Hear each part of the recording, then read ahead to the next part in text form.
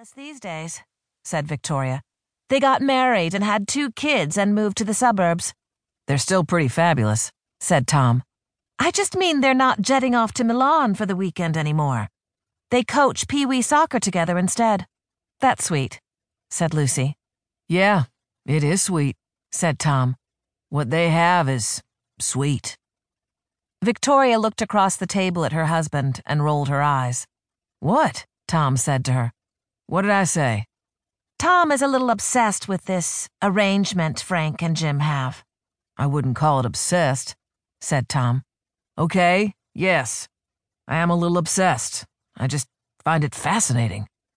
Tell us, said Owen. Tom reached for the wine and refilled glasses as he spoke. Okay, so they've been married for about 6 years.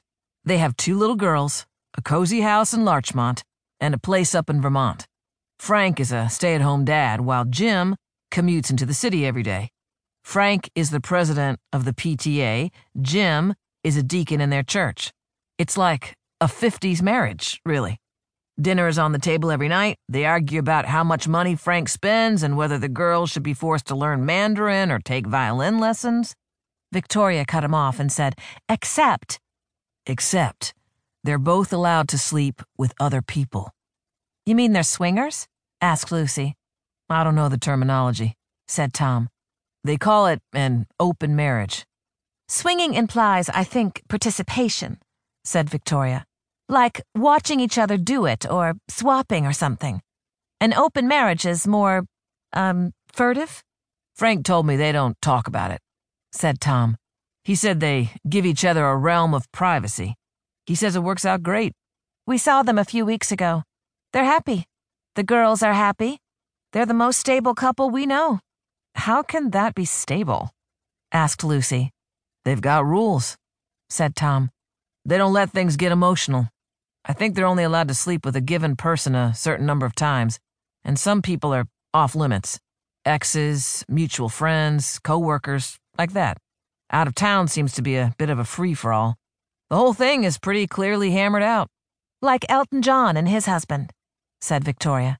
That was a threesome and a paddling pool filled with olive oil, Lucy pointed out. Owen lifted his wine glass. Allegedly. You gotta hand it to gay men, Tom said. They've cracked the code. Yeah, said Lucy.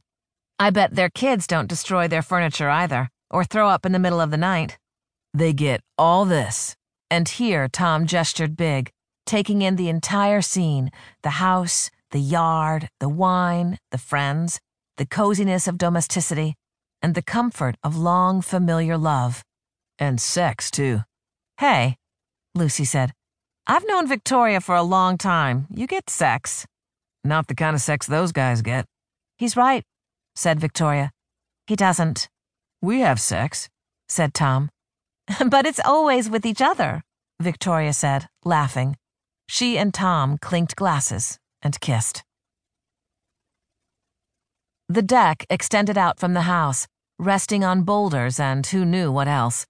The bleached wooden planks were beginning to show signs of rot, and there were 3 areas that sagged if you walked over them. Owen would tell male dinner guests from the city that the deck had at least 2, maybe 3 winters to go before we have to replace it, and they would sip their beers and nod, a khaki-clad conspiracy of cluelessness. Still, Lucy found herself thinking, the backyard was beautiful. An acre of rolling grass rose to a jagged, and thus authentic, rock wall, likely erected by cow farmers over 100 years ago. In Lucy's mind, the stones held back the dense woods, offering both protection and temptation. It was one of the reasons they'd bought the house. Can you please start the coals, Owen? Lucy said. It's too early. It's not too early. What's the rush? We're conversing. Have some cheese. Lucy reached for one of the cheeses, a Rogue River Blue that Tom and Victoria had brought that clocked in at $13 for a quarter of a pound.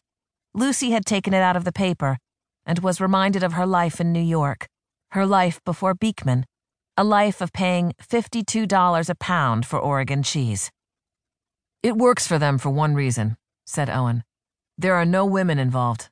They're not married to women, and they don't step out of their marriage and have sex with women. There's no craziness.